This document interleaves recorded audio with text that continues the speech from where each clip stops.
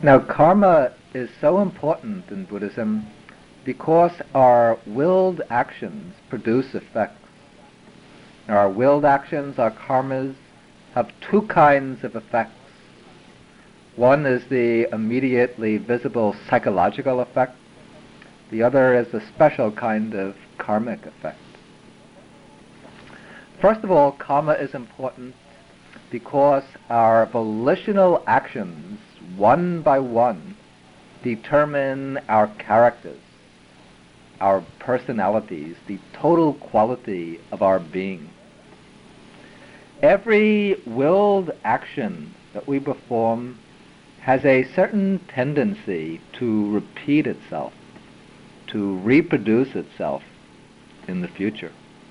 It's somewhat like a protozoan, like an amoeba. And when the action is performed, then it leaves a track on the mind, an imprint, which can mark the beginning of a new mental tendency. As these actions multiply, then they form our character.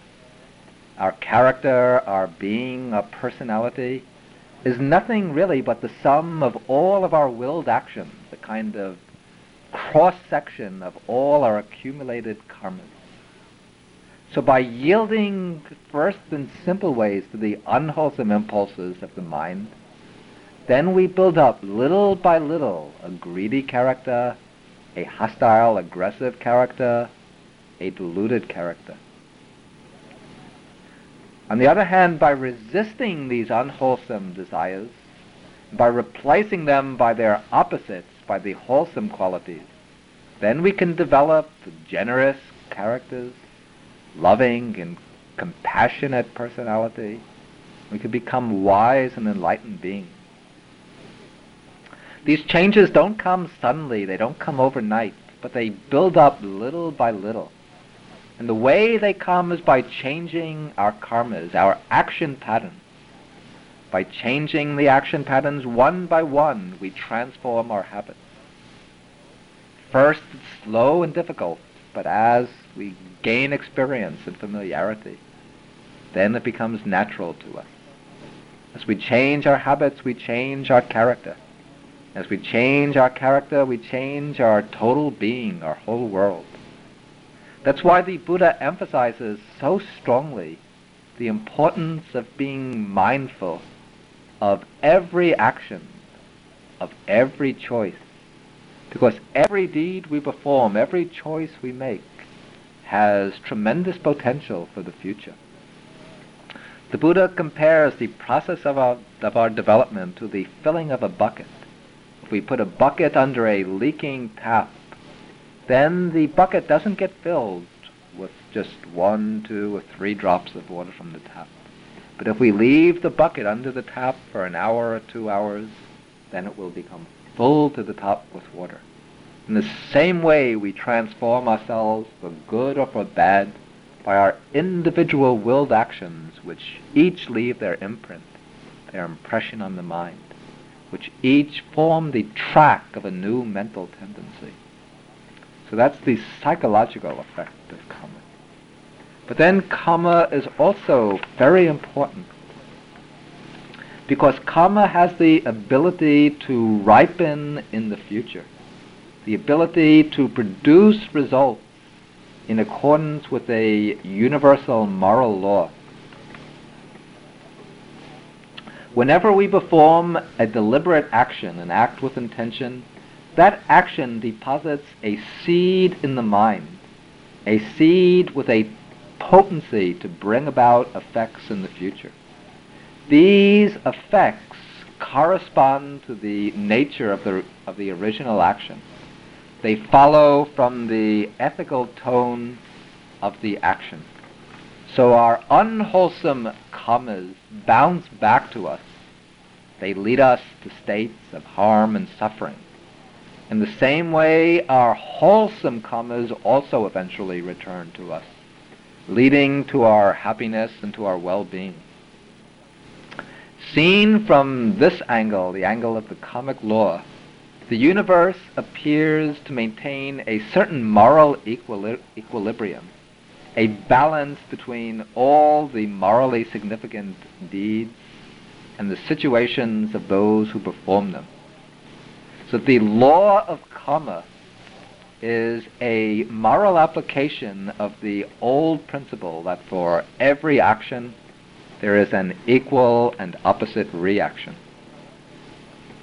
However, the working of karma isn't mechanical. Karma is willed action, and the will, as part of one of our faculties, is something alive and organic. And therefore, karma allows much room for variation, for the play of living forces. First of all, not all karma has to ripen as a matter of strict necessity. Every karma, every volitional action has a tendency to ripen, but it doesn't always ripen inevitably. Karma is like seeds. Seeds ripen if they meet the right conditions, but if they don't meet the right conditions, then they remain as seeds. And if they are destroyed, then they can never ripen at all in the future. Similarly, it can be said of karma that karma pushes for an opportunity to mature. It has a tendency to mature. If the karma meets the right conditions, if it finds the opportunity, then it will bring its results. But if it doesn't meet those conditions, then it won't ripen. And it can even be destroyed by other karma. And it's very important to understand that our present way of life, our attitudes, conduct, and so on, can influence the way our past karmas mature. Some past karmas that we've performed are so strong that they have to come to fruition. We can't escape them at all, no matter what we do. But the greatest number of our past karmas are conditioned by the way we live now. If we live unwisely, heedlessly, this will give the past bad karmas the opportunity to produce results, and it will hinder the good karmas from producing their effects, or else it will cancel out their good effects. On the other hand, if we live wisely and diligently now, then this will work in the opposite way. It will give the opportunity to our past good karmas. It will enable them to mature, and it will bar out our bad karmas. It will weaken them, destroy them, or prevent them from coming to fruition. Another fact to be understood about karma is that karma can produce its results at different times, even in different lives. It doesn't show its result immediately. The Buddha says that there are three kinds of karmas distinguished by way of time of ripening. First, there's karma that ripens in this present lifetime. Then there's karma that will ripen in the next lifetime. And third, there's karma that will ripen in some lifetime after the next. This last kind of karma, this is the strongest. If the other two kinds, the first two kinds, don't find an opening, then they become defunct. They'll never ripen if they don't ripen either in the present life or in the next life. But this third kind of karma remains with us as long as we continue in samsara. As long as we're subject to rebirth, it can find its opportunity. It can bring its results even hundreds and thousands of aeons in the future. Now this time lag sometimes helps us understand what might seem to be a discrepancy in the working of karma. Sometimes we see good people who meet with a lot of suffering, and then bad people who meet with great success, with good fortune. That comes about because of the time lag and the maturing of karma. The good man is reaping the results of bad karma from the past, maybe from past lives. But in the future, he will eventually gain the pleasant results from the good karma he's performing now. And in the opposite way, the bad man is enjoying good fortune because he's reaping the results of his past good karma. But in the future, when his bad karma that he's performing now matures, then he will eventually meet with suffering. There's no escape from this balance that eventually tends to bring good results for good actions and bad results for bad actions.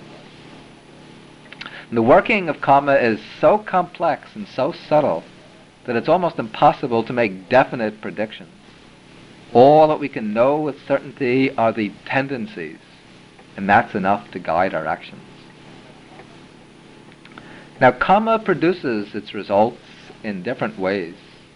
In two general ways it comes to fruition can be distinguished.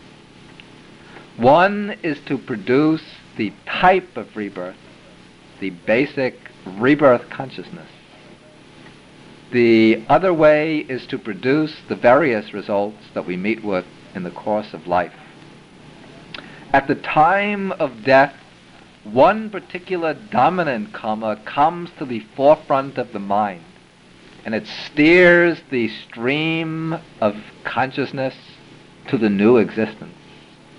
Then once this takes place, once rebirth takes place, then during the course of life, other karmas mature, bringing either favorable results, success, wealth, increased talents, spiritual progress, and so on, or else bringing unfavorable results, poverty, misfortune, suffering, spiritual obstacles, so on.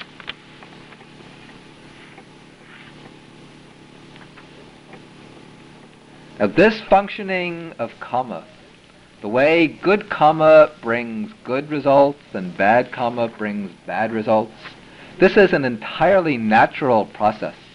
It's part of the built-in structure of events, not something imposed on things by any outside power. Each action has the ability to produce the result appropriate to itself, just through the nature of the action itself. This is called the karma niyama, the order of karma, which functions autonomously. And the good and bad results that come from the wholesome and unwholesome actions, these are not rewards and punishments. Actions produce their results naturally through the law of cause and effect working in the moral realm. There's no director, no supervisor standing over it. Now, we might mention some specific cases that show the working of karma in our lives. In the human world, we see that some people have long lives, some short lives. Some are always healthy, some are often sick, some are beautiful, some are ugly, and so on. The question might arise, what are the causes for these differences? In a sutta, the Buddha explained in a detailed way how karma is the cause behind all these differences in the fortunes of beings. He says that the reason why some people die prematurely is because in the past they destroyed life. The karmic result of killing is to be short-lived.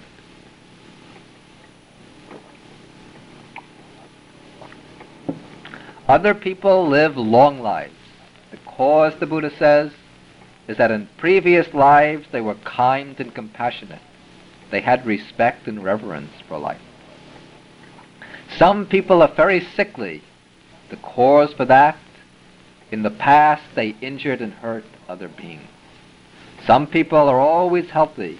These are the people who helped others, who gave and assisted others.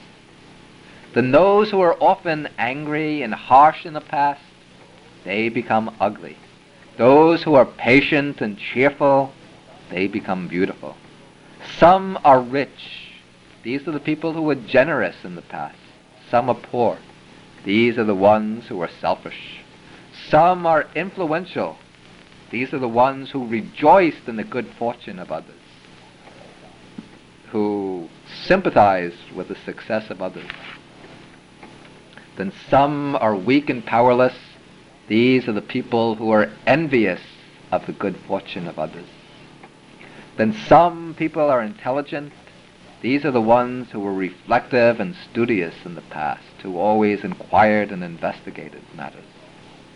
And then those who are dull-minded and stupid, These are the ones who were lazy and negligent in the past, who never studied, who never thought very much. From this, given by the Buddha in the Chula Kama Vibhanga Sutta, we can see that the appropriate result always follows from the specific type of karma. That each karma produces a kind of result that corresponds exactly to itself. Now we said before that karma, the main function, or one of the main functions of karma, is to produce the basic type of rebirth, to generate the rebirth consciousness. And the question comes up, which karma will take on this role? And here karmas are ranked by way of their priority in taking on this very important role. The first priority goes to a very morally weighty, very heavy kind of action. That is, if a person has performed a very weighty, morally significant karma in the course of his life, that karma will take on the role of generating rebirth. And there are certain types of karmas like this, on the unwholesome side and on the wholesome side. On the unwholesome side, the heavy karmas are such acts as taking the life of one's mother, taking the life of one's father, taking the life of an arahant, wounding a Buddha, and causing a schism in the Sangha, in the order of monks. If a person has performed one of these actions, then that karma will come up at the time of death and determine rebirth. And where it will reproduce rebirth will be in one of these states of misery, a very painful type of rebirth involving much suffering. On the other hand, the weighty, wholesome karmas, these are the attainments of the higher meditative states, the jhanas, the stages of samadhi. These produce always a good rebirth, a rebirth in one of the higher worlds. Then, if there is no especially heavy karma, either good or bad, then the next karma to take precedence in determining rebirth will be some strong ethical karma performed close to the time of death. Thus, if somebody generates a strong, wholesome karma just before death, then even though he's lived a bad life, if he really undergoes a genuine change of heart and starts generating strong, wholesome karma, that will become a wholesome death proximate karma, which can produce a good rebirth in the next life. For example, a murderer who's about to be executed might suddenly become filled with remorse for his crimes. He might become filled with compassion for people. And then he might really wish that he could turn over a new leaf. That might lead, that change of heart could lead to a favorable rebirth in the next life. It doesn't mean that he'll escape from the effects of his bad karma. His evil actions have been stored up in the mind. They're present. And eventually they can catch up with him at some time. But the form of rebirth in the immediately following life will be decided by that wholesome karma that's come up just before death. On the other hand, somebody might have lived a very good life, but just before death he might become very angry, very frightened, very greedily attached to his possessions, clinging tenaciously. And then that unwholesome death proximate karma, that can generate a lower type of rebirth, an unfortunate rebirth. Again, this doesn't mean that he'll miss out on the fruits of his good deeds. Those good deeds can still produce their effects, either in the next life or in some future existence. But for the next life, the bad karma will take on the determinative role. Then, if there's no very significant death proximate karma, good or bad, the next karma that will come up to generate rebirth will be habitual karma. Some action that we've performed habitually in the course of our lifetime.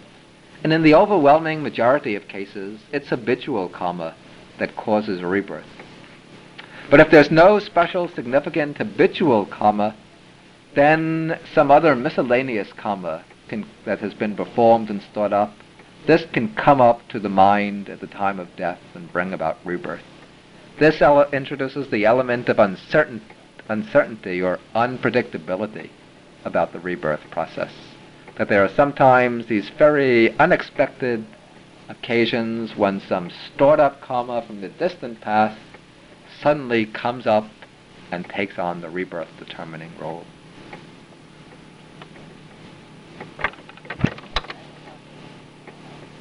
The next topic to be discussed is the plane of existence where karma produces rebirth. And this requires a little overview, a short survey of the Buddhist cosmology, the Buddhist picture of the universe. Buddhism divides the whole of sentient existence into three basic realms. One is called the sense sphere realm, another the realm of fine materiality, the third the immaterial or formless realm. The sense sphere realm has 6 divisions. There are the hells, which are states of intense torment and suffering. Then there's the sphere of the petas. The petas are afflicted spirits, sometimes called hungry ghosts, beings with strong, tormenting desires, hunger and thirst that they can never satisfy. They're usually depicted in Buddhist art as beings with very big bellies, tremendous bellies, and very small mouths, the mouth the size of a pinhole. And they're always tormented by strong hunger and thirst, and they go looking for food and drink, but they can never get enough of it. The next is the animal kingdom, the realm of animals, where the dominant characteristic of beings is dullness of mind and strong brute-like desires. The next sphere is called the sphere of the asuras, the asura world. The asuras are titanic beings dominated by strong passions, by the desire for power, ambition, competitiveness. They are frequently fighting with the deities, with the gods in the heavens, jealous of the fortune of the gods. Now these 4 realms, the hells, the animal realm, the world of pretas, and the world of the asuras, are together called the plane of misery. And all of these states of rebirth are considered unfortunate, undesirable states of rebirth. Then, in the sense sphere realm, there are 2 good planes of rebirth. One is the human world, the other is the heavenly world, the worlds of the devas. The sense sphere contains 6 heavenly planes, and the beings who live there enjoy long life, beauty, happiness, power, and so on. But life in all the heavenly planes is impermanent, subject to pass away. And therefore the heavens aren't the goal, the object of aspiration for those following the Buddhist path to liberation. Rebirth takes place into those realms as a result of good karma. But those seeking to go beyond the round of rebirth to attain nibbana don't make the heavenly realms their ultimate aim. In fact, the Buddha points out that of all the planes of existence, the most fortunate from the standpoint of seeking liberation is the human world. The reason is because the human world exhibits a balance of all the different forces. It exhibits the qualities of being a middle way. On the one hand, life there is not so unbearably filled with suffering that thought and reflection are not possible. It allows enough pleasure, enough ease and comfort that we can reflect on the nature of existence and that we can develop our understanding. On the other hand, life in the human world is not so intensely pleasant and enjoyable and long in duration like the heavenly world, so that we become deceived by the pleasure into taking enjoyment as always the final end of life. So we become deceived by the long lifespan into thinking that our lives are eternal. But it has just the balance of pleasure and of pain. It has enough pain also that we become awakened to the unsatisfactory nature of existence. It's short enough so that we become aware of the truth of impermanence.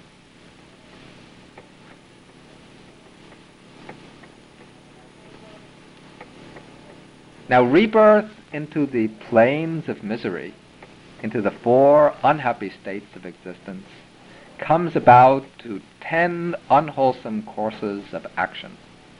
These are given as taking life, stealing, engaging in sexual misconduct, that is adultery and seduction, speaking falsehood, speaking slander, speaking harshly, speaking gossip and idle chatter, then having a mind of covetousness, a mind of ill will, and holding wrong views. These unwholesome karmas, if they take on the rebirth-producing role, bring about rebirth in the plane of misery. Then the cause for rebirth in the fortunate planes of the sense sphere, in the human world and in the sense sphere heavenly world, that is the 10 courses of wholesome action, that is abstaining from the 10 unwholesome ones. Also the performance of works of merit, that is practicing generosity, giving gifts and help to others, observing moral discipline, and developing the simple forms of meditation, developing the meditations on loving kindness, developing some purity of mind. When these take on the rebirth-generating role, then they produce rebirth into the human world and into the sense sphere heavenly world. Then beyond the sense sphere heavens, there is the realm of fine material forms, the realm of subtle matter.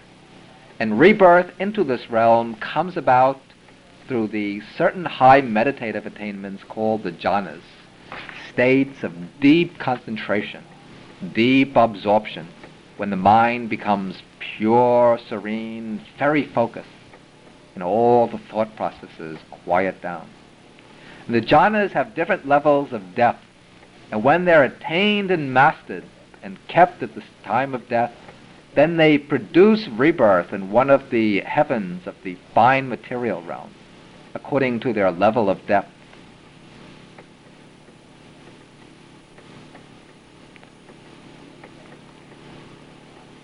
These states of existence in the fine material realm, these are much purer even than the sense sphere realms. Here the mind becomes very pure, very luminous. The lifespan is incredibly long, lasting for aeons and aeons. And the coarse types of matter don't exist in these realms. There remains only subtle, very fine material form. Eventually, though, life in these realms also comes to an end, and the person who has been reborn there will pass away and takes on rebirth elsewhere, as determined by his karma. Then beyond the 4 jhanas, there are 4 higher levels of samadhi called the 4 formless attainments, states of deep, extremely deep concentration. That is the sphere of infinite space, the sphere of infinite consciousness, the sphere of nothingness, and the sphere of neither perception nor non-perception. And those who attain these states of concentration, master them and possess them at the time of death, these persons will take rebirth in the immaterial realm, in the formless realm. Here all material form, all matter comes to an end. These states of existence are entirely mental. The mind exists there without any material base, absorbed in pure peace, pure equanimity for thousands of aeons. But in this case, too, the karma that brought rebirth here eventually becomes exhausted. The lifetime comes to an end, and the beings take rebirth elsewhere, as determined by their karma. Now, a question might be raised, whether a Western person with a scientific education can really believe this cosmology. Seems to be ancient, outdated, and superstitious. And here I'll have to give my personal answer. It seems to me that while some of the details of the cosmology might be subject to question, I feel that there are good reasons for regarding the general form of this cosmology as quite tenable. If we can see the logic behind the law of karma, then if we consider the different kinds of actions people are capable of performing, it seems that there has to be an appropriate plane of existence for the maturation of the different types of karma. If there are certain very bad karmas, like killing thousands of people cruelly and heartlessly, in order for that karma to meet its due compensation, we need an appropriate plane of existence where it can bring its fruit. Thus, for such kinds of karma, we need a realm of intense suffering, the hell realms. Then on the other hand, if somebody has performed very noble deeds, he gives up all his wealth, his limbs, his life for the sake of others. If this person has very pure conduct, a very loving and compassionate mind, that state of being also needs a corresponding realm to produce its due results. That is the heavenly realm. Also, once we understand the different meditative attainments, the jhanas and the formless attainments, and see how those are higher levels of consciousness, very different from the familiar ones, it becomes clear that they correspond to other planes of existence, of an equivalent nature to themselves. And thus the whole picture fits together very logically. But the specially determining reason is found in our own mind. If we look into our own mind, we can see that all of these different planes are already contained there in seed form. The dominant forces in our minds will be human states, states tied to the human world, since that is the basic tone of our consciousness. But at times there will arise states of intense hatred, which might express itself as violence and cruelty. Those states, at that moment, we are constructing for ourselves a hell world. Psychologically, we might be living in the hells. And karmically, those states are the seeds of rebirth into the hells.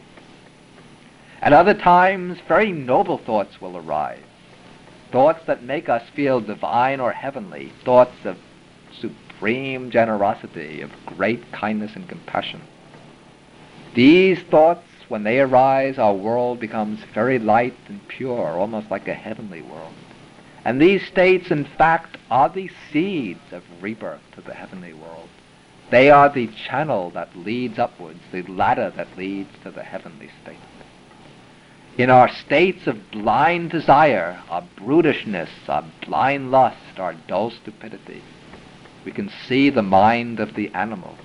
We can understand those states to be the seeds of the animal world, and when we indulge in them, we're constructing a rebirth into the animal world. We can see sometimes selfishness, possessiveness, intense clinging. At that time our mind becomes similar to that of a preta, an afflicted spirit, and we're constructing or planting the seeds of rebirth into the world of the petas. Again, there will come up states of greed for power, jealousy and envy, competitiveness, the urge for power. At that time we have the mind of an asura, and we're laying the foundations for rebirth into the world of the asuras. All these realms of existence are already present in us as seeds in our own mind. So what really lies behind this whole picture, behind all the planes of rebirth, is the mind. The Buddha says that mind is the architect of the whole universe. We shouldn't think of the rebirth process in terms of the image of a human being just appearing in different realms, moving from realm to realm. What lies behind the whole cosmos with all of its different realms of existence is the mind. The different tendencies in the mind, its different volitions, desires, actions, simply spell themselves out as the different planes of existence. And all these planes are simply the visible manifestations, the outer projections of the forces at work in the mind, of the different volitions that arise and become accumulated inwardly in the mental continuum. Thus the outer world with its different planes of existence is the visible register of the volitional tendencies built up and stored in the mind. And these planes simply provide the field for the mind to work out its accumulated tendencies. The Buddha says that the mind is the maker of all the worlds, the leader, the thing that dominates and governs all other things.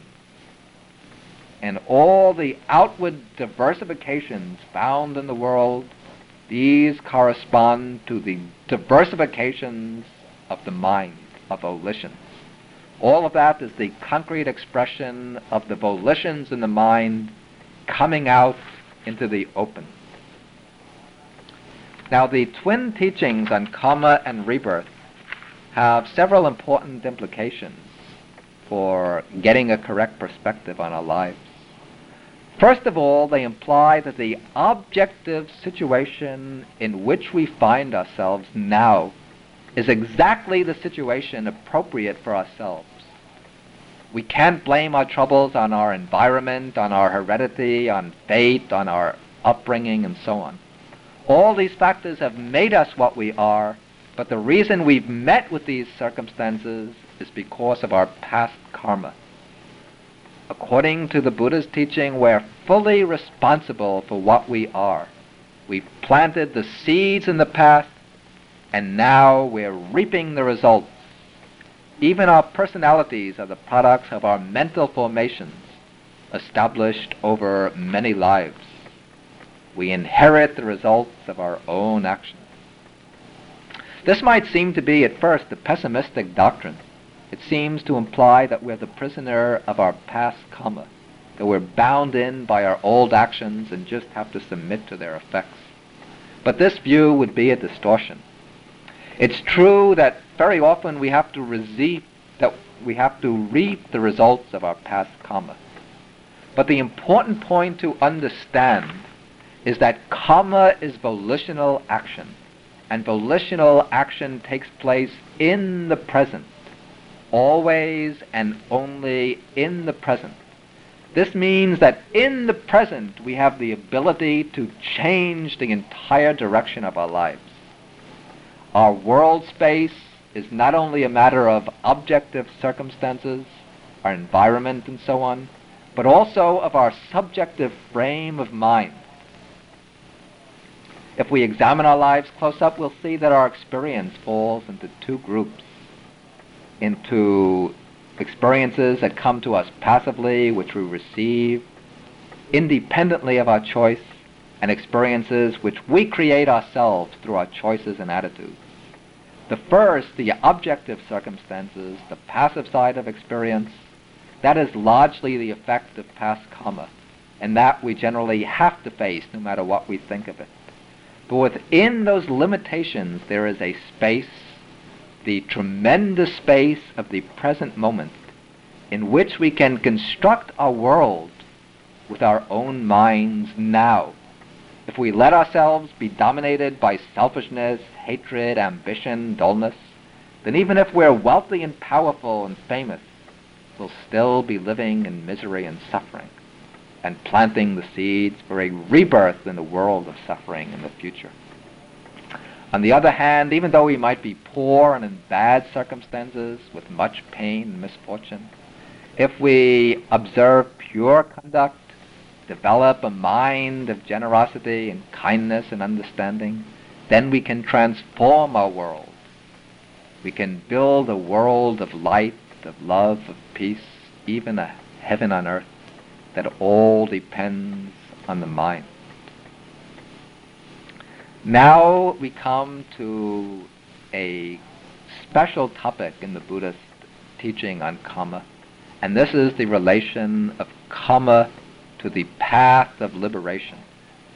The ultimate aim in following the path of the Buddha is not simply to achieve good results by performing good karma. That is a mundane aim, not the final aim. The highest aim, the true aim, is to get beyond the chain of karma and results. As long as we go on performing karma, accumulating karma, we remain subject to birth and death, to wandering in samsara with its different realms. And then we have to meet suffering in its different forms. Whether we're living in a fortunate world or in an unfortunate world, that is secondary. All states of existence are impermanent, without substance. All are dukkha, incapable of giving final satisfaction. Good karma binds us to good results, bad karma to bad results. But whether the results are good or bad, we're still in bondage. Our chains are still chains, whether they're made of gold or iron. The aim of following the Dhamma is to reach the freedom that lies beyond karma, beyond the cycle of karma and results. That aim, that goal, is to be reached by a special type of karma, which the Buddha calls the karma that leads to the end of karma. This karma is the practice of the Noble Eightfold Path. Ordinary karma is action conditioned by clinging. If we're clinging to good, we perform good action which leads to good results. If we're clinging to bad, we perform bad actions which lead to bad results. The force behind both is clinging, and clinging rests upon ignorance. But there's another kind of karma, a karma which leads beyond clinging. This is the karma of practicing the path, the karma of developing mindfulness and insight. By developing mindfulness, insight, we see things as they are, as impermanent, empty phenomena, subject to conditions, rolling on through conditions. As this insight deepens, we put an end to clinging, and by eliminating clinging, we break free from the chains of karma and discover the freedom beyond karma, the freedom of liberation. The Arahant, the liberated one, doesn't generate any more karmas.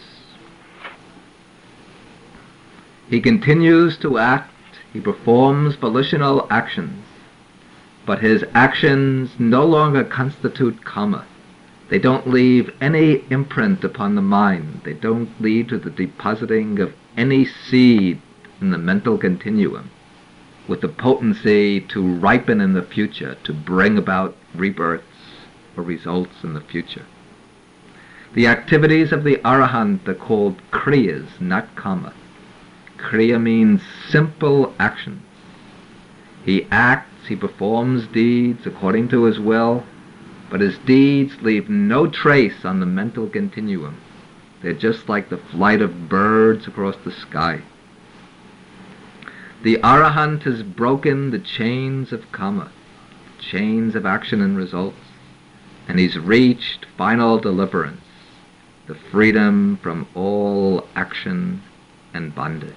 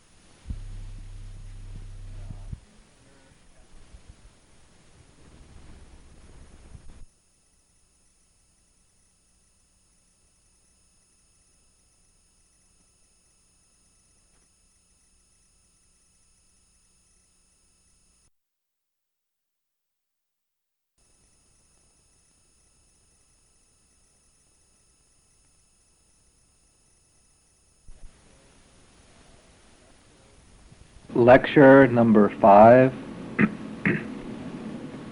Rebirth and Karma. Namo tassa bhagavato arahato samma sambuddhassa. The question of human destiny after death is probably one of the most crucial questions we can raise. Nowadays, it's become fashionable to dismiss the question as unimportant. People think that instead of wasting our time over this question, we should turn our attention to the things that are really important in the present life. That we should either try to grasp as much pleasure and enjoyment while we can, or else we should work on improvements in government and society and the economic order and so on. But if we reflect on the extent to which our views influence our action, we'll see that it's really quite essential to gain some understanding of the complete context in which our lives unfold, and not remain content just to live in ignorance. Also, how we view the afterlife will help determine what we regard as important to do now, in this present life. If we dismiss the idea of a future life as imaginary, then it will make sense to devote ourselves completely to worldly concerns. On the other hand, if we accept the idea of some life after death, then that will influence our path of conduct, the path that we follow in this life. It will give meaning to the values of renunciation, contemplation, and spiritual exertion. It seems that there are 3 possible positions that can be taken on human destiny after death. One position, the outlook of materialism, simply denies that there is an afterlife. It holds that the human being, the person, consists essentially of matter, configurations of molecules, cells, and so on. And it says that the mind is just a byproduct of matter. So after death, with the breakup of the physical body, all consciousness comes to an end, the life process is completely extinguished, and nothing remains but the dead matter of the body. A second alternative is that held in the Western theistic religions, Judaism, Christianity, and Islam, in their orthodox form. This position is the belief in an eternal afterlife. According to these religions, we live a single life on earth, and then after death we go on to live eternally in some state of existence determined by our present beliefs and conduct, either in an everlasting heavenly world or else in an eternal hell. Then there is a third view, the view which prevails in the religions of the East, Hinduism and Buddhism. This is the idea of rebirth. According to this view, this present life is only a single link in a chain of lives that goes back into the past and forward into the future. This chain of lives, of rebirths, is called samsara. The word samsara means literally continuing wandering on. And it signifies the cycle of birth, growth, aging, and death, repeating itself over and over. Now, both Hinduism and Buddhism share the concept of rebirth, but the Buddhist conception differs somewhat from the Hindu doctrine. The doctrine of rebirth, as understood in Hinduism, involves a permanent soul, a conscious entity, which transmigrates from one body to another. The soul inhabits a given body, then when life is extinguished in that body, the soul casts that body off and goes on to take on another body. The famous Hindu classic, the Bhagavad Gita, compares this to a man who might take off one suit of clothing, then after taking that off, he puts on another suit of clothing. Then after wearing that for some time, he throws that off and puts on still another coat. The man remains the same, but the suits of clothing are different. In the same way, the soul remains the same from life to life, but the psychophysical organism it takes on differs from life to life. Now, the Buddhist doctrine of rebirth is somewhat different from this. First of all, the Buddhist term for the rebirth process is in Pali punabhava, a word which means again existence. And Buddhism sees rebirth not as the transmigration of a self-identical soul, a conscious entity, but rather as the repeated occurrence of the process of existence. The word punabhava can be rendered perhaps as repeated becoming, renewed becoming. And there is a continuity, a transmission of influence, a causal link-up between one life and another. But there is no soul, no permanent entity, which transmigrates from one life to the next. The concept of rebirth without a transmigrating soul commonly raises a certain question. This is the question, how can rebirth occur without a soul or self to undergo the process of being reborn? How can we speak of ourselves as having lived past lives if there is no soul, no single self going through these many lives? To understand how this is possible, we first have to understand the nature of individual identity in a single lifetime. How individual identity is possible in one lifetime without a self or a soul. We can approach this by reviewing the Buddhist analysis of what we are, what our individuality consists in. The Buddha explains that what we really are is a functionally unified combination of the 5 aggregates.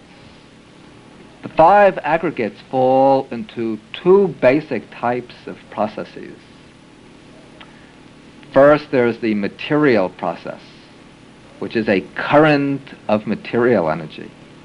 Then there's the mental process, a current of mental happenings, mind and the mental factors.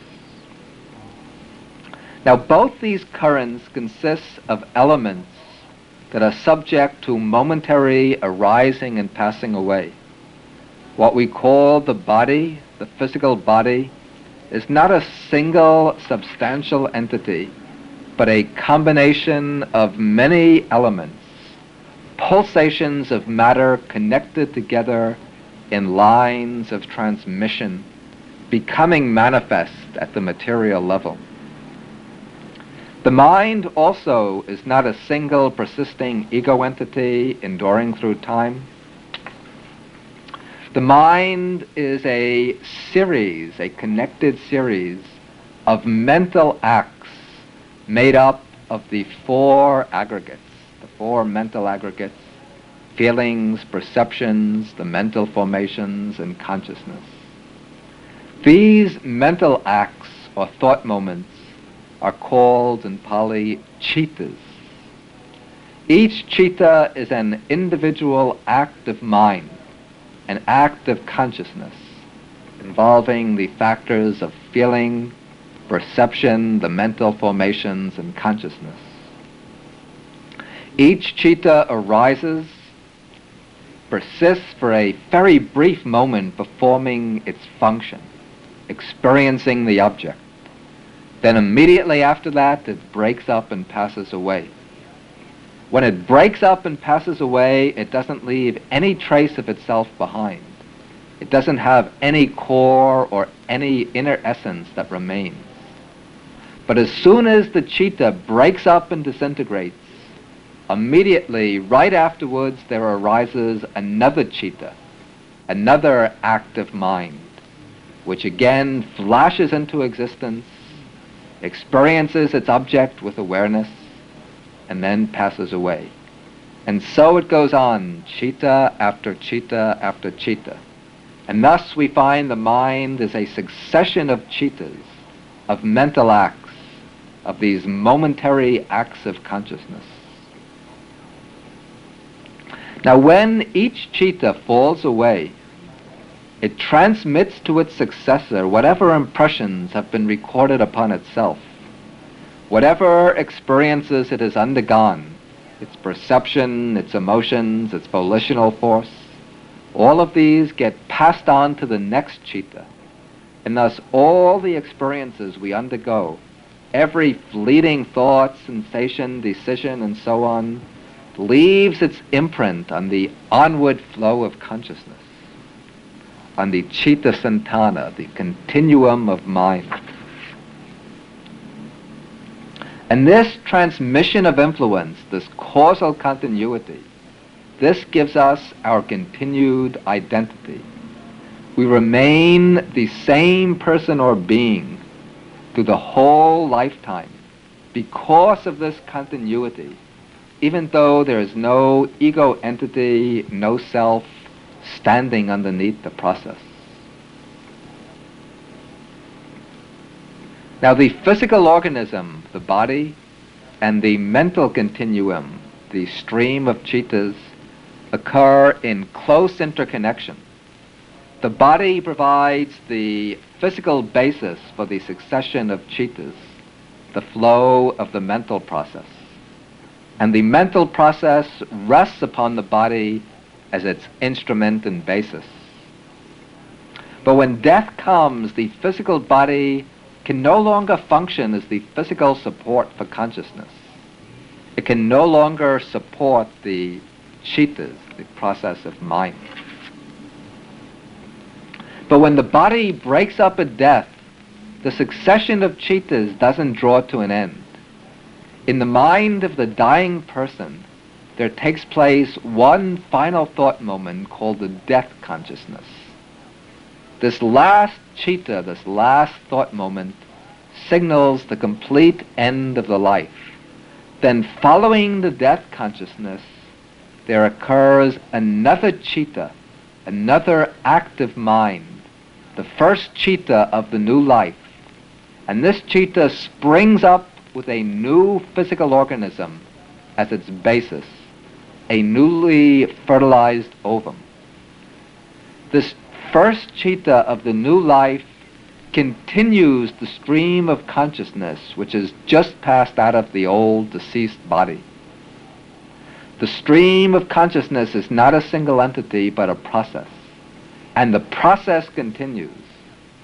The death consciousness in the series is followed by a new moment of consciousness which arises with the new physical organism as its basis.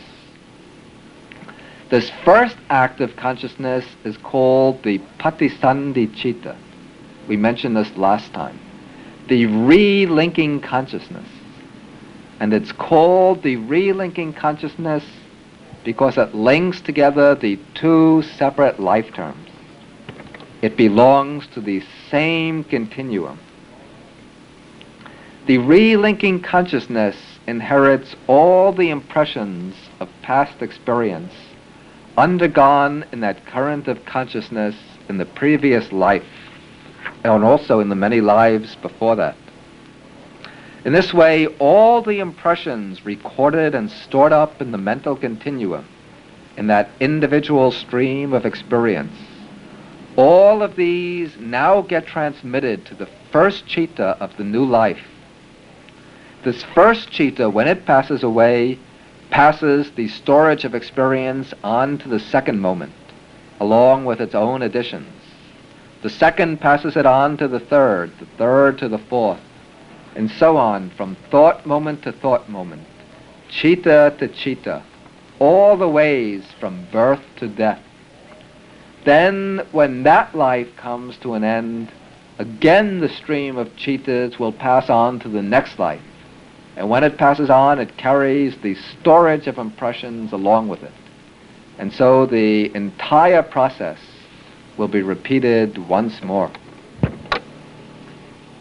We can give an illustration how this preservation of identity can take place without any self-identical entity. Suppose we have a candle burning, say, at 8 o'clock If we come back in an hour at 9 o'clock, we see that the candle is still burning, and we can say that it's still the same candle. And this statement is completely valid from the standpoint of conventional linguistic usage. But if we examine this matter close up, we'll see that at every moment the candle is burning up different particles of wax. Every moment it's burning a different section of the wick.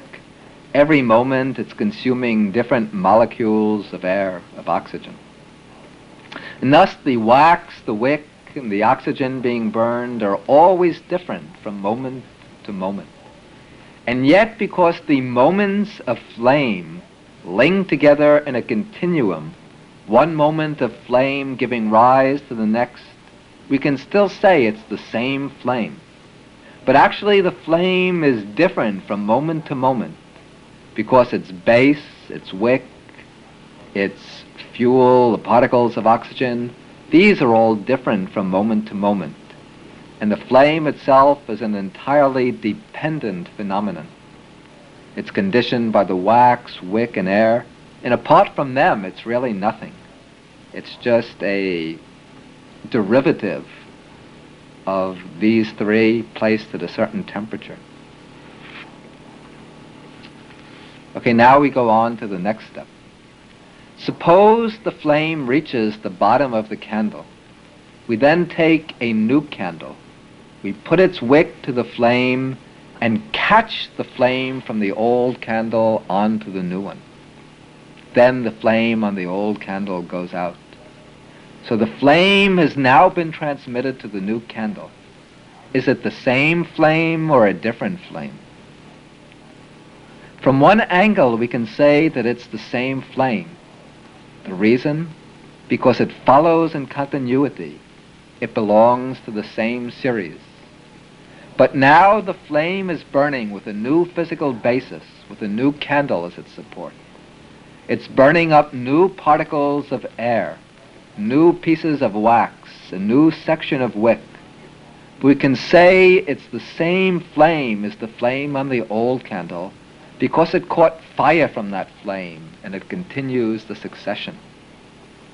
But there is no absolute identity of one flame with the other, because there is no condition contributing to that flame that's absolutely identical with the previous conditions. It can't be called a different flame. To call it a different flame would do violence to conventional usage. Conventionally, we say it's the same flame, and yet there is no absolute or ultimate identity, because the whole flame is just a process of combustion which goes on differently from moment to moment. Now we can apply the simile to the case of rebirth. The body of the candle is like the physical body of the person. The wick might be compared to the sense faculties that function as the support for the process of consciousness. The particles of oxygen, these are like the sense objects, and the flame, that is like consciousness. Consciousness always arises with the physical body as its support. It always arises through a particular sense faculty, the eye, ear, nose, tongue, body, or mind. It always has an object, sight, sound, smells, and so forth. The body, the sense faculty, and the object are always changing, and therefore consciousness with the mental factors are always changing. But because each act of mind, each thought moment, follows in sequence from its predecessors and gives rise to the next, and because the contents of the mind, the set of impressions, tendencies, dispositions, and so on, because these are passed on from one moment to another, we speak about the body-mind compound as being the same person at different times. We say it's the same man, the same woman, and so on. Now when the body loses its vitality, when death takes place, That is like the first candle coming to an end. The transmission of the flame to the next candle, that is like the passing of the current of consciousness, the mental continuum, on to the next life. Then, when the mental continuum takes up the new body, that is like the flame of the old candle passing on to the new candle. And just as there is the causal transmission of the flame from one candle to the other, so in the same way there is a passing on of mind, of the mental process, from one physical body to the next.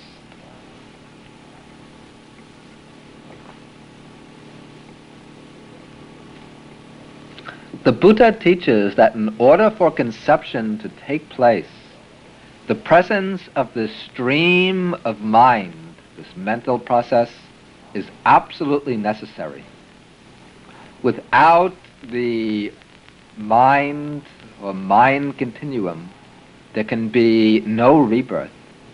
The Buddha says that there are three necessary conditions for conception to take place.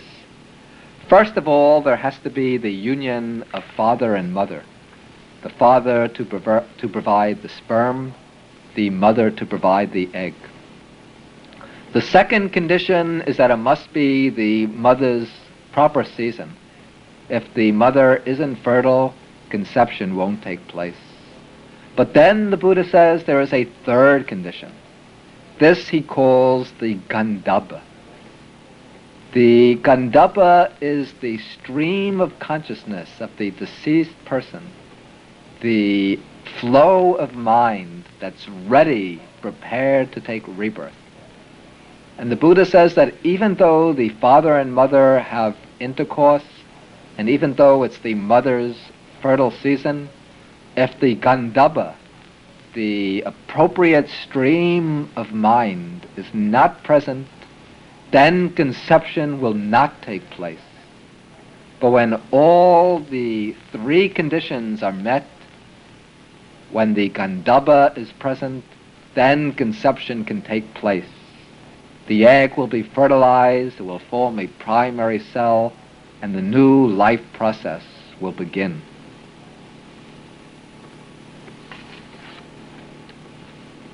Now another question comes up. That is there any causal structure behind this process of rebirth? Does it just go on automatically and inevitably? Or is there some set of causes underlying it that sustain it and keep it rolling? The Buddha teaches that there is a distinct set of causes underlying the rebirth process. That the rebirth process has a causal structure. This structure is set out in the teaching of dependent arising, paticca samuppada, which we explained in the last talk. But now we will take up this doctrine again and explain it in specific connection with the working of the rebirth process. First of all, in this life, there is present in us the most basic root of all becoming. That is ignorance, avijja. And because of our ignorance, we perceive things in a distorted way through the perversions. Things appear to us to be permanent, pleasurable, attractive, and to stand in some relation to ourself, to be a self or the belongings of a self. Because of these distortions, there arises in us craving. Craving for sense pleasures, craving for existence, for sight, sounds, smells, tastes, touches, and ideas. Basically, craving hangs on to pleasant feeling. The Buddha says, Vedana paccaya tanha, that feeling is the condition for craving. Craving is aroused in our mind by the experience of pleasant feeling, and then we long for the continuation of our pleasant experiences and for their repetition in the future. To obtain pleasant feeling, we require agreeable objects. Agreeable sights, sounds, smells, tastes, tangibles, and ideas. In order to obtain the pleasure these objects can give, we have to make contact with those objects. That is, we need phassa, contact. And to contact the objects, we need sense organs, sense faculties, that are able to receive the sense impressions, that can function as the instruments of experience. We need, in other words, the 6 sense faculties, the salayatana. To see forms, we need the eye. To hear sounds, we need the ears. To smell odors, we need the nose, and so on. To experience touches, we need the body. To experience ideas, we need the brain, nervous system. Now, in order for these 6 sense faculties to exist, the entire psychophysical organism is required. That is nama rupa, the mind-body complex. The sense faculties do not operate in disembodied space, but as parts of a total organism. Thus, on account of craving, the mind holds on to this presently existing organism, this nama-rupa, as long as it lives. Why?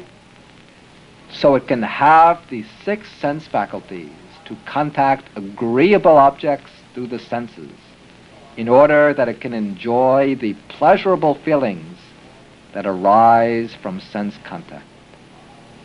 As long as life lasts, we continue to hold on to this same psychophysical organism.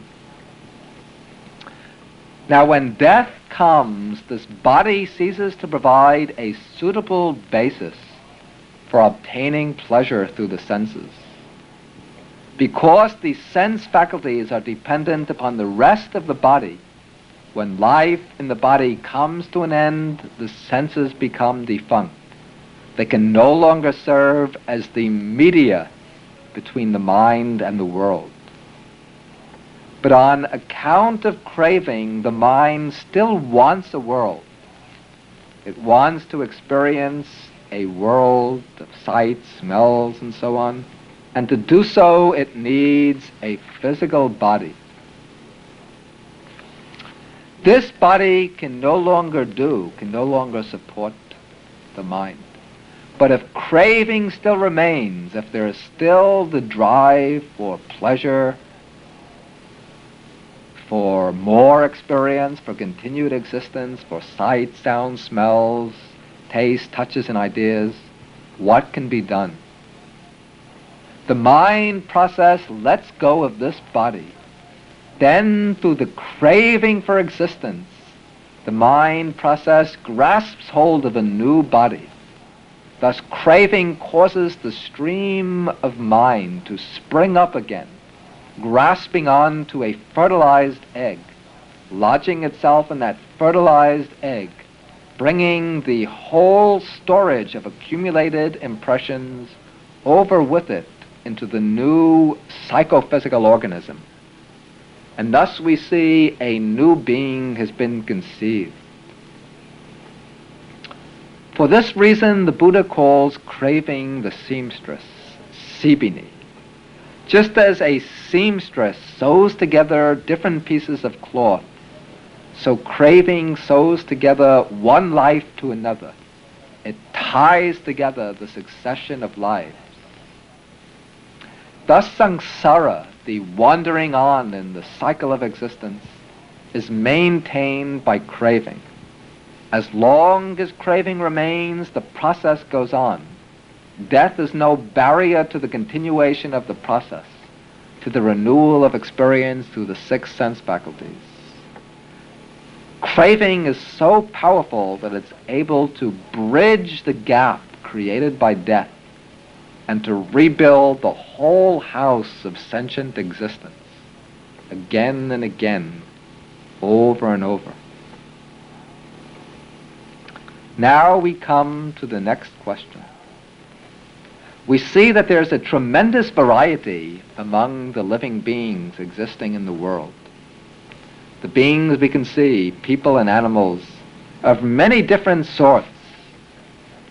So we can ask, what is it that causes us to take rebirth in a particular form?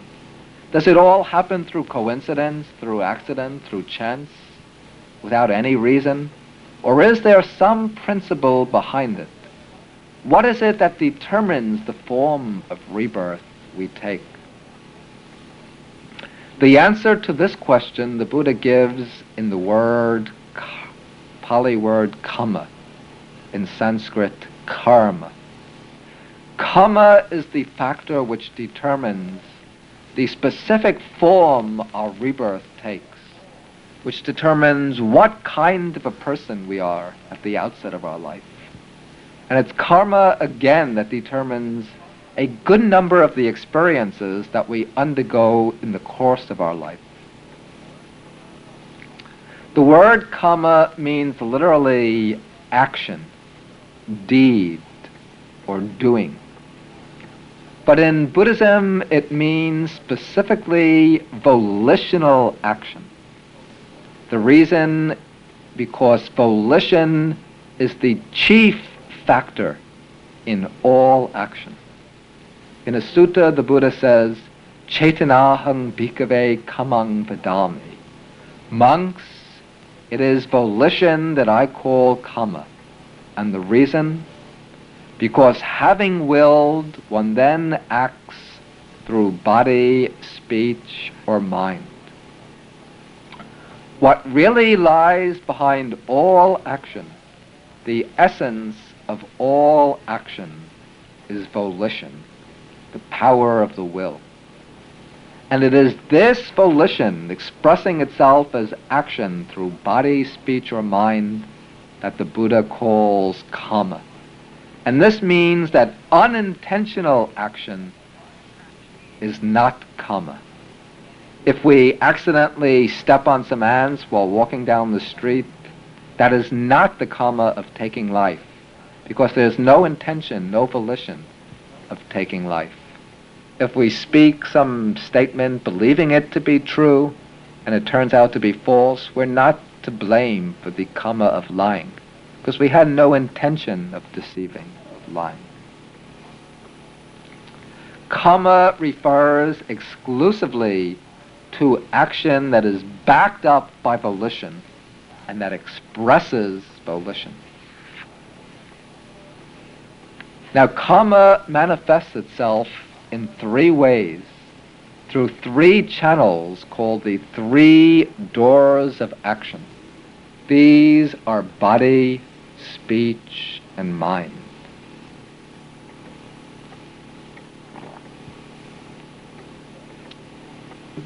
When we act physically, the body serves as the instrument for expressing our volition. Thus, the act done with the body is bodily kamma, kaya kamma.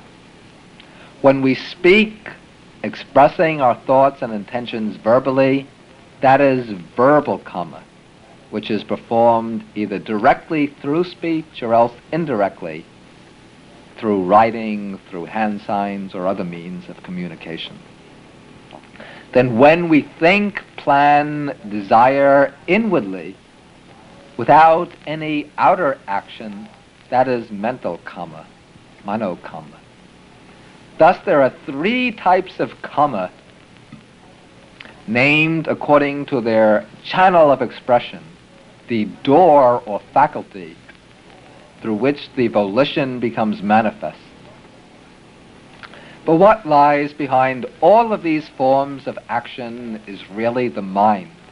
And the chief mental factor that causes the action is the volition. When one person injures another, the means of action is the body. But what really inflicts the injury is the volition, the factor of mind. When one person helps another, gives another a helping hand, what is doing the action is the body, but what lies behind the action is the mind of helpfulness. So outward actions are the expressions of volition. For this reason, the Buddha singles out volition as the decisive factor in action. And all volitional action is called karma. People sometimes show their misunderstanding of the concept of karma when they think of the things that happen to them as their karma. That is not their karma. That is the effect or the fruit of their karma. If they meet a lot of trouble, they say, oh, this is my karma. But that isn't their karma. Karma is the active force, the present action. Many of the troublesome situations people find themselves in come about because of their past karma, their past actions. And the misery that they now feel over their situation, that is not the result of old karma, though.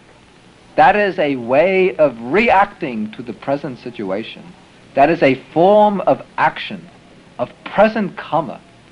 It is a karma rooted in aversion, in ill will, and therefore it's an unwholesome karma which will produce unfavorable effects in the future, which will only perpetuate their trouble.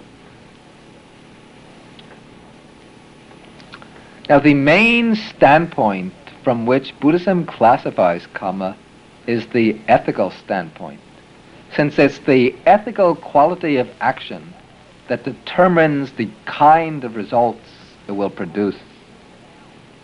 And the Buddha divides karma right down the middle into two general classes. On one side, he puts unwholesome karma, akusala karma. On the other side, he puts wholesome karma, wholesome action, kusala karma.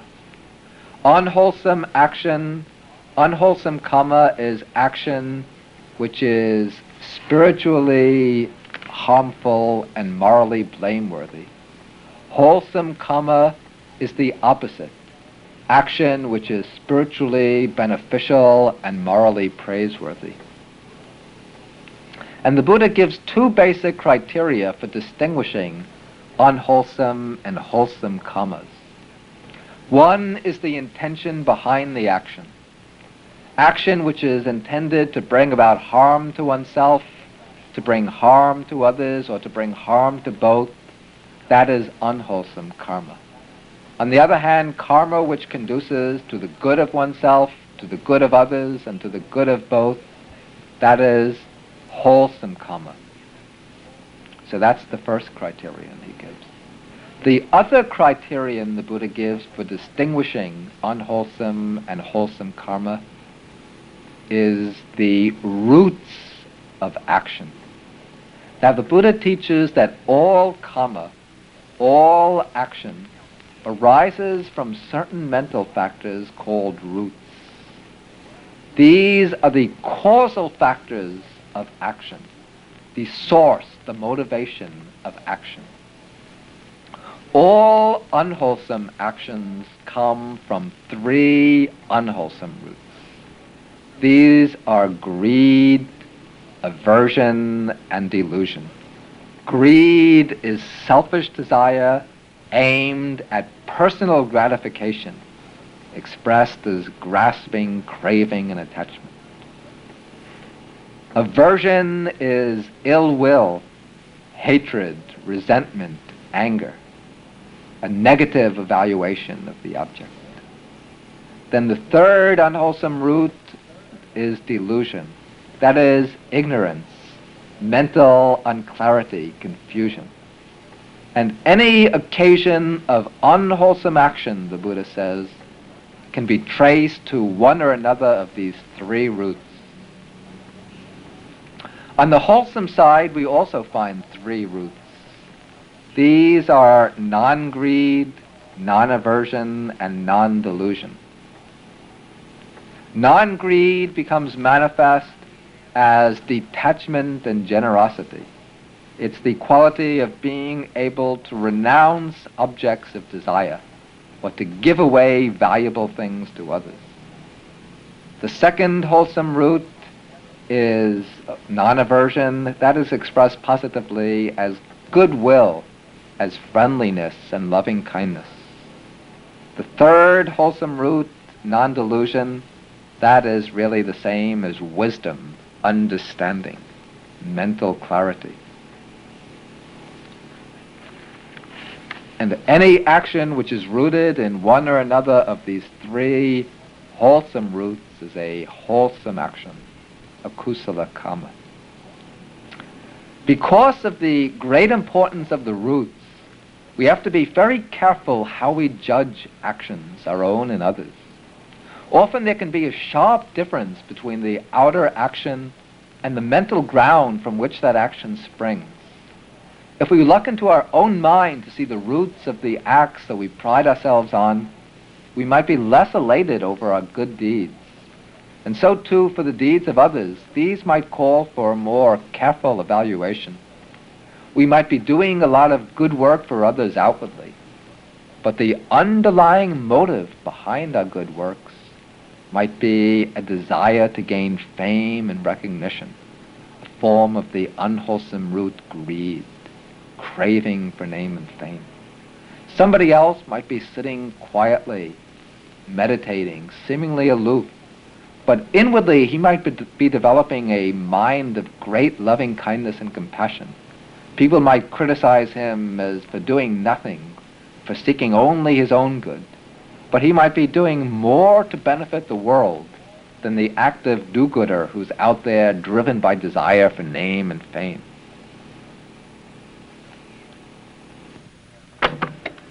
Now there are 10 main forms of unwholesome action called the Dasa Akusala Kamapata, the 10 courses of unwholesome action. 3 of these are bodily: taking life, taking what doesn't belong to oneself, and engaging in sexual misconduct, adultery, seduction, and so on. 4 of these are verbal: speaking falsehood, speaking slanderous speech or divisive speech, speaking harshly, and then engaging in idle chatter, in gossip. Then the last 3 unwholesome courses of action are purely mental. That is a mind of covetousness, yearning for the possessions of others very strongly.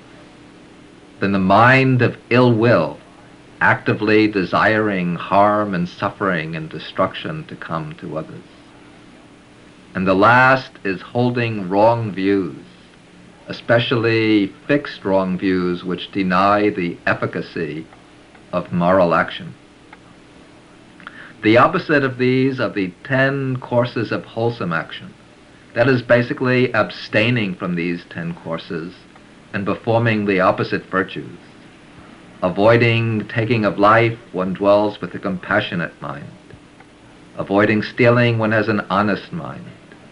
Avoiding sexual misconduct, one has a pure mind. One speaks the truth, one speaks what brings harmony to others, one speaks gently and politely to others, one speaks in meaningful and significant ways. Avoiding covetousness, one remains satisfied with what one has. Avoiding ill will, one develops loving kindness, and avoiding wrong views, one holds right views. Those are the 10 courses of wholesome action.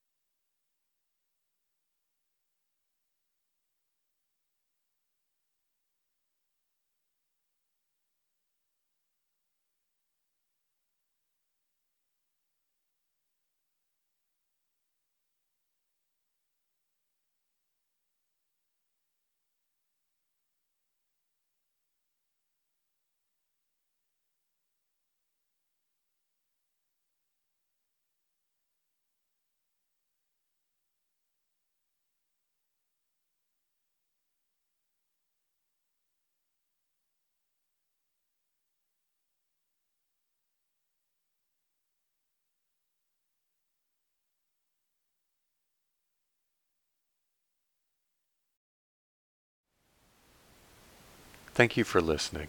To learn how you can support the teachers and Dharma Seed, please visit dharmaseed.org/donate.